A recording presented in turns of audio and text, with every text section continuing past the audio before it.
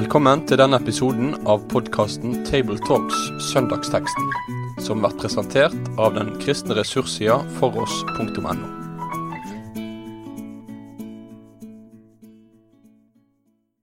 Velkommen til en ny episode av podcasten Table Talks. I studio i dag sitter Reidar Valvik, tidligere professor ved MF, Vitenskapelig høgskole. Jorunn Sjåstad, medarbeider i Bibelselskapet og redaktør av Bibelleseplan Logos.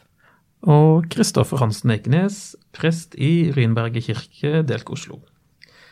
Den teksten vi leser sammen i dag, den står i Lukas evangeliet i kapittel 18, fra vers 35. Da Jesus nærmet seg Jeriko, satt en blind mann ved veien og tigget. Mannen hørte at det var mye folk på veien og spurte hva som sto på. De svarte ham: Jesus fra Nasaret kommer forbi. Da ropte han: Jesus, du Davids sønn, ha barmhjertighet med meg.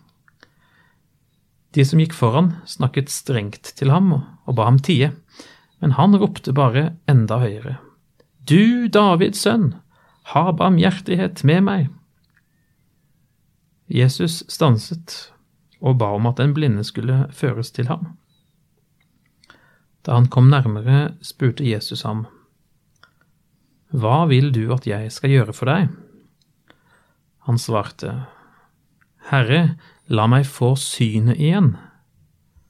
Jesus sa til ham: Bli seende, din tro har frelst deg. Straks kunne han se, og han ga seg i følge med Jesus og lovet Gud. Og hele folkemengden som så dette, lovpriste Gud.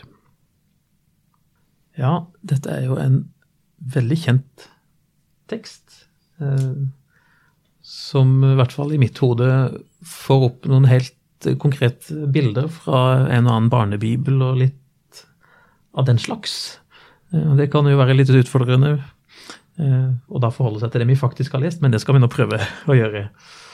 Det handler altså om Jesus som er på vei mot byen Jeriko, og det sitter en blind mann ved veien og tigger. Jeg holdt på å legge til uten å tenke meg om at han heter Bartimeus, og da måtte jeg sjekke hvor har jeg egentlig det fra, og det står i Markus 10. Så jeg tror jeg kommer til å fortsette å bruke Bartimeus som navn på denne mannen. Men i alle fall, han var blind, han hører at Jesus kommer, og det gjør at han setter i gang å rope om hjelp. Og her er det mye å snakke om. Hva er deres første tanker etter å ha hørt denne teksten?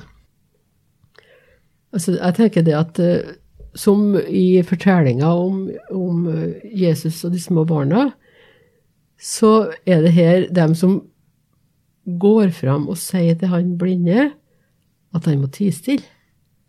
Altså, det er noen som prøver også å i sin iver, eller misforståtte iver, å beskytte Jesus mot dem som ikke passer sammen med Jesus. Sånn kan en av og til tenke at det fungerer.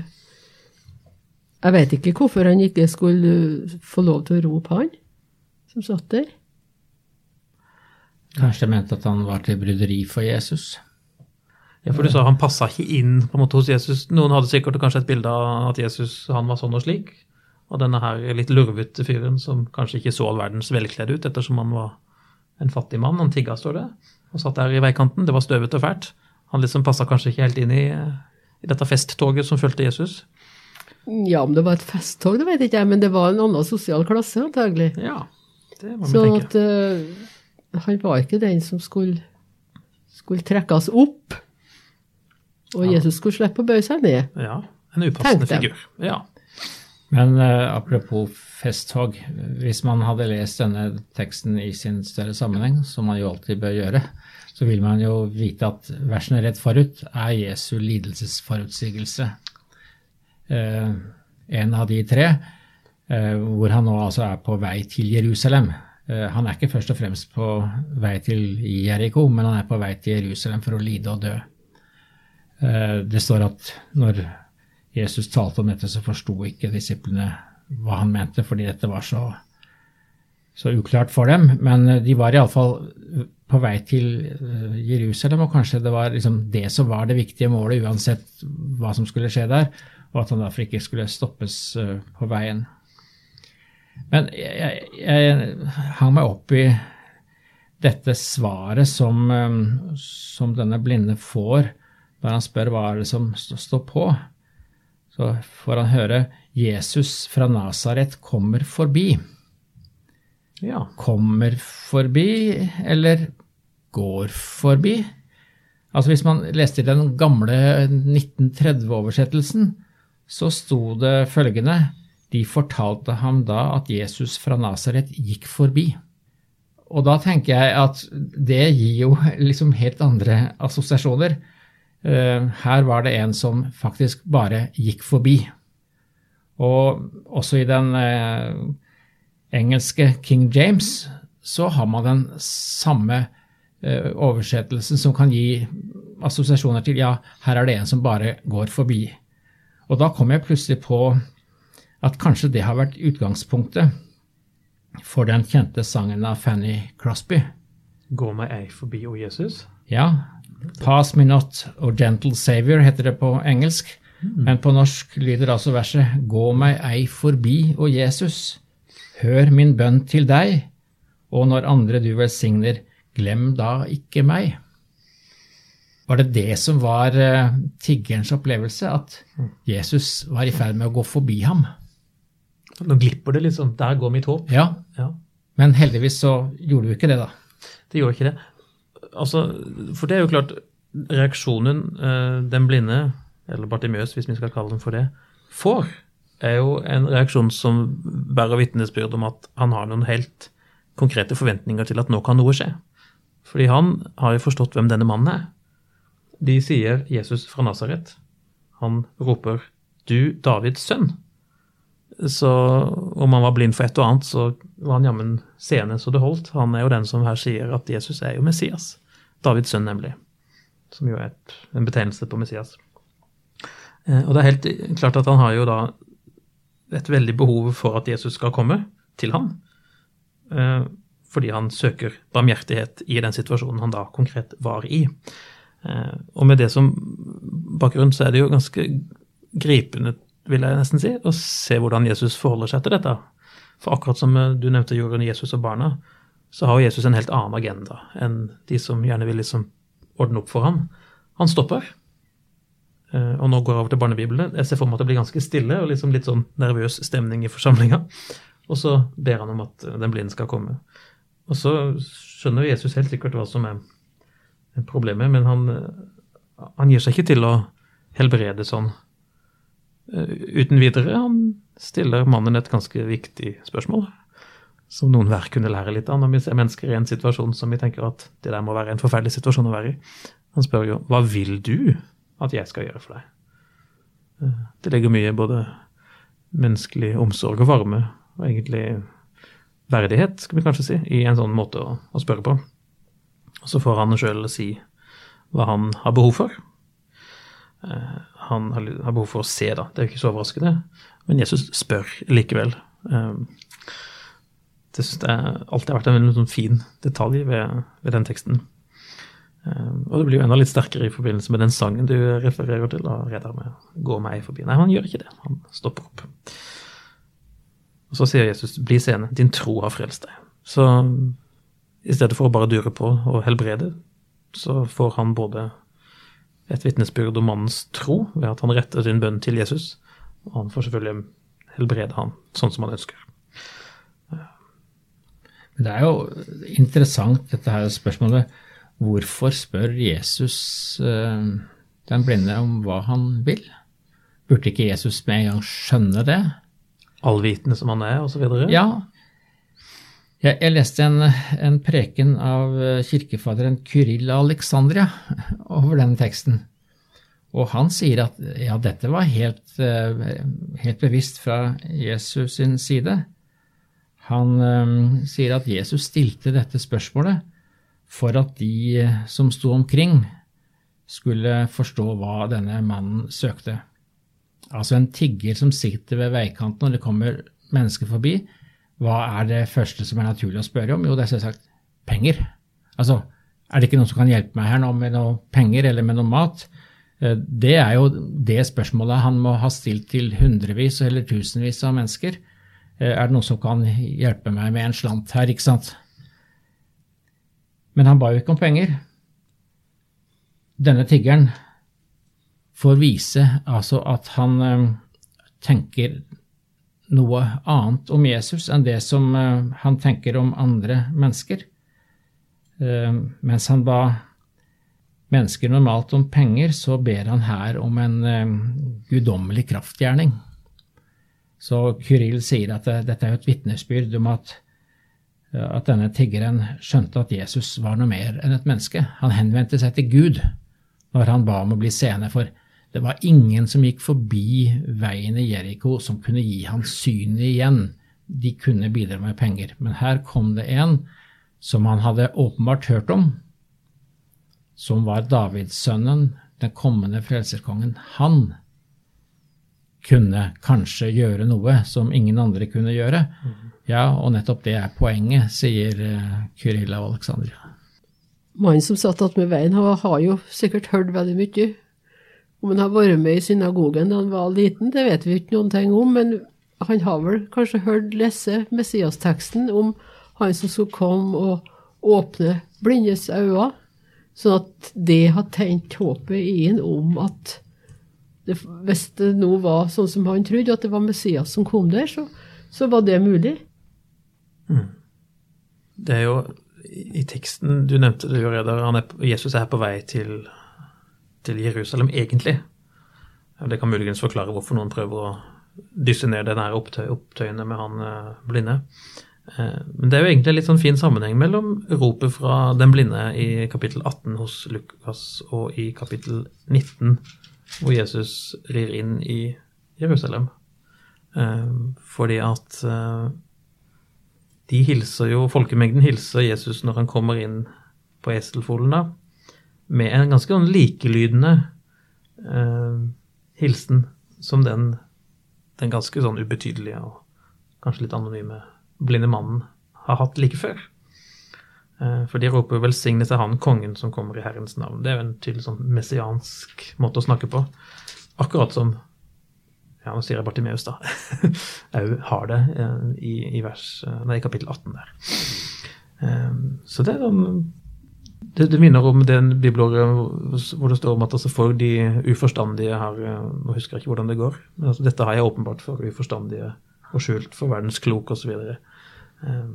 Så det egentlig litt ålreit og litt typisk at det den blinde mann som får lov til å bekjenne, sånn at alle hører det, hvem Jesus egentlig Og så henger jo det på det aller nærmeste sammen med nettopp vandringen mot Jerusalem, da, hvor han skal sette livet til for ikke bare for Bartimeus, men for oss alle sammen. Jeg synes den teksten også en veldig fin tekst om bønn.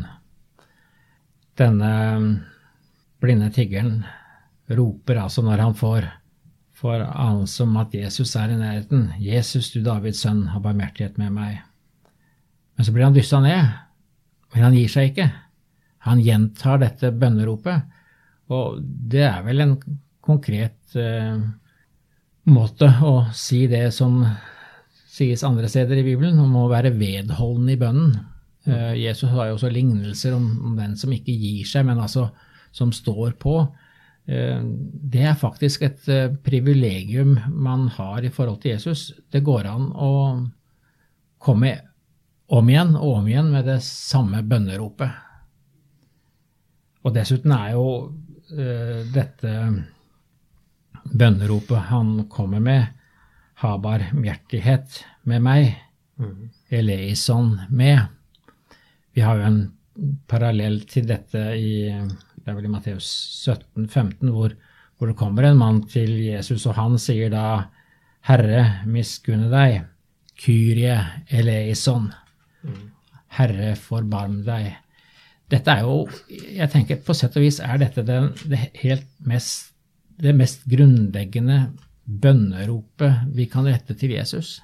Altså uansett hva det dreier seg om det gjelder personlige saker eller større ting i kirken og i verden. Altså, Herre, miskunne deg. Jeg opplever det som det liksom bånden i et kristent bønnerop. Det akkurat denne bønnen, og det derfor ikke tilfeldig at vi har det igjen i gudstjenestens liturgi. Kyrie eleison, miskunne deg, Herre. Det samler jo for så vidt også hele Fader vår, det. For hvis vi roper på Guds barmhjertighet, så omfatter jo det alle de punktene som Fader vår også omfatter. Det fine med det jo at det ropet om barmhjertighet svarer jo til en ganske, dominerende egenskap ved Jesus og ved Gud selv, nemlig evnen til barmhjertighet og viljen til det. Hvis vi for eksempel hadde sett på lignelsen om sønnen som kom hjem, så ligger jo vekten på den lignelsen ikke på alle de fantasifulle tolkningene av hva som skjedde med sønnen der ute eller der hjemme, men på farens barmhjertighet. Han fikk inderlig medfølelse med han da han fikk se han. Og det sier dermed noe om hvem Gud er. Så egentlig så det litt fint å bli minnet om det, at vårt bønnerop svarer til noe som Gud gjerne vil gi. Så her blir det jo veldig tydelig med helbredelsen. Det jo mange personer i Bibelen som kommer og ber Jesus om forskjellige ting. Men det gangene han alltid svarer positivt, det jo når folk spør om barmhjertighet. Ha barmhjertighet. De avvises aldri. Dette en helbredelsestekst. Og det gjør at jeg tenker vi må si litt mer om helbredelser. Fordi evangeliene jo, om ikke breddfulle da, så det i hvert fall veldig mange eksempler på at Jesus helbreder fysiske plager og mentale plager. Og så har vi nettopp snakket om noe som helt sant og rett, nemlig at vi kan alltid komme til Gud med bønn om barmhjertighet. Og Jesus vil helbrede. Og så vel vår erfaring her like ofte den at den helbredelsen som man kan rope etter gang, den drøyer. Den uteblir kanskje til og med helt, fordi livet ender sånn som det gjør for oss alle med døden, uten at noen ble mirakuløst helbredet. Og det jo et sånt moment som vi ikke skal få lov til å dominere en preken over denne teksten, men i hvert fall få lov til å klinge med. Hva med alle de bønnene som blitt fremført atter så mange ganger uten svar? I hvert fall uten det svaret en ønsker seg. Da kan en sånn tekst hvor dette går på 2 minutter, fra Bartimeus roper til Jesus har løst problemet hans. Det kan jo vekke litt, om ikke anstøt da i hvert fall, så kan vekke en del vanskelige ting hos oss. Jeg har grublet litt på dette her, for jeg tror den en ganske viktig side. Og jeg lurer på om kanskje det sånn at når helbredelsene ikke skjer så mirakuløst og raskt som vi her ser med Bartimeus, så henger det sammen med for eksempel måten Jesus forholder seg til den syriofønikiske kvinnen, som må vel gjerne kalles, en gang de må gå gjennom Samaria på vei til Jerusalem. Og hun roper etter han og maser. Og han avviser en rekke ganger, før han til slutt gir etter, nærmest. Det virker som han gir etter, og det jo litt underlig. Og det som egentlig skjer der, jo at Jesus virker som han liksom tester troa til denne dama. Og det kunne en jo tenke seg at han hadde gjort med Bartimeus, men at han ikke bare kaster under etter alle som ber om det, men at han på jakt etter, finnes det en tro her? Og vil den troa nærmest tåle en avvisning foreløpig? Og grunnen til at jeg sier det, at troa i seg selv, troa på Jesus som verdens frelser, vår frelser, den omfatter jo flere dimensjoner enn bare det å bli løst fra fysisk eller psykisk plage, selv om det viktig nok når det skjer. Men jeg tenker det blir en påminnelse for oss om at det jo noe annet, og det handler om Jerusalem. Det handler om det Jesus på vei til, lidelse og død for syndene, at det jo troens hovedsak, samtidig som helbredelser hører med.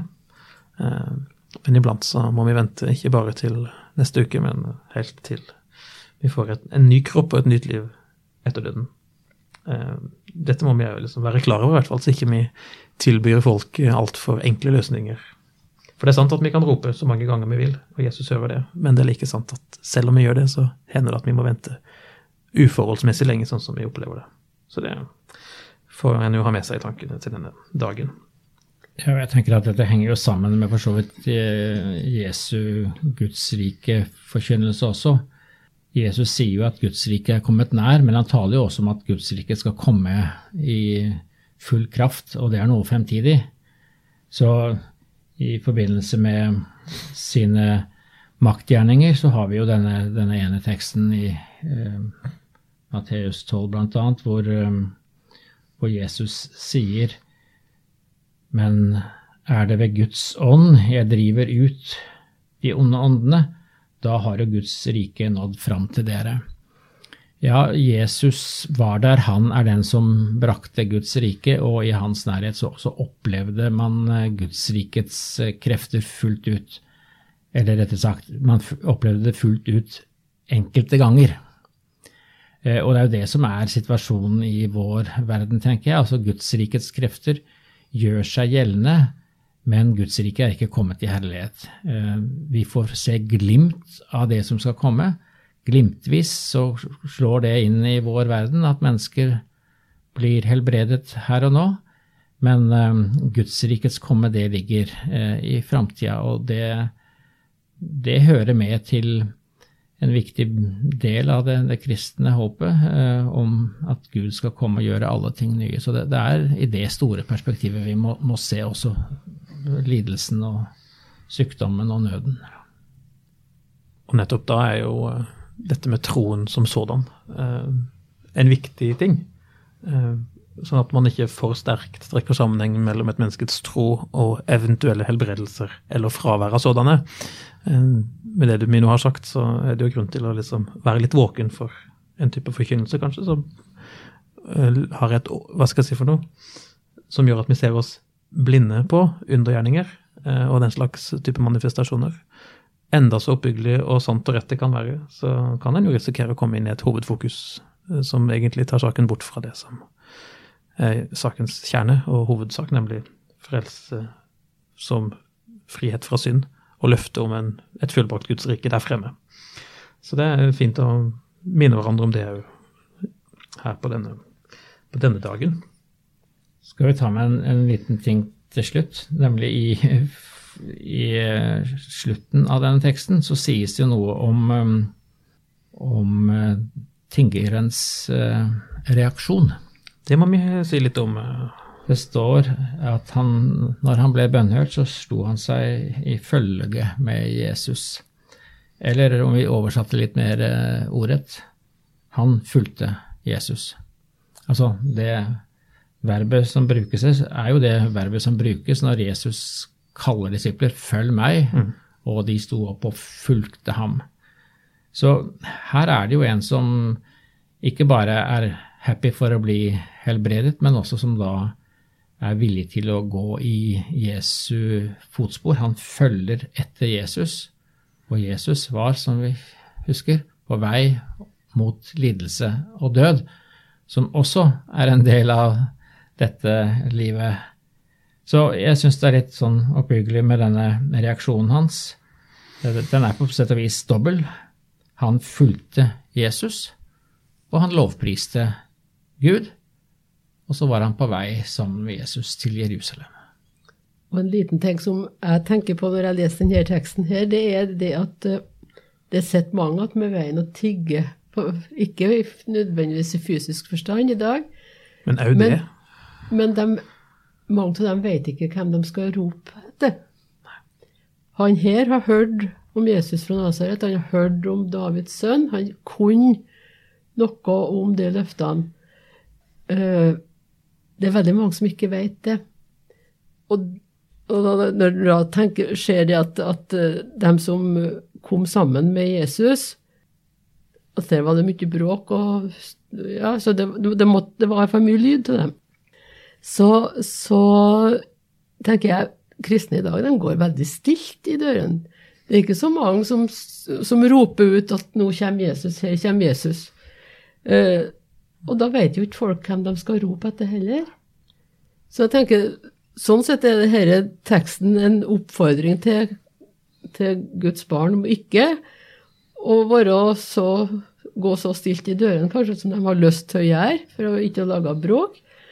Og så er det også et eksempel på hva han ikke skal gjøre, nemlig at han ikke skal vise folk bort fra Jesus, men at han skal være med og så invitere dem og være med og føre den blinde, da, for å si det med ordene i teksten, tilbake til Jesus, så at Jesus kan få spørre, hva vil du jeg skal gjøre for deg?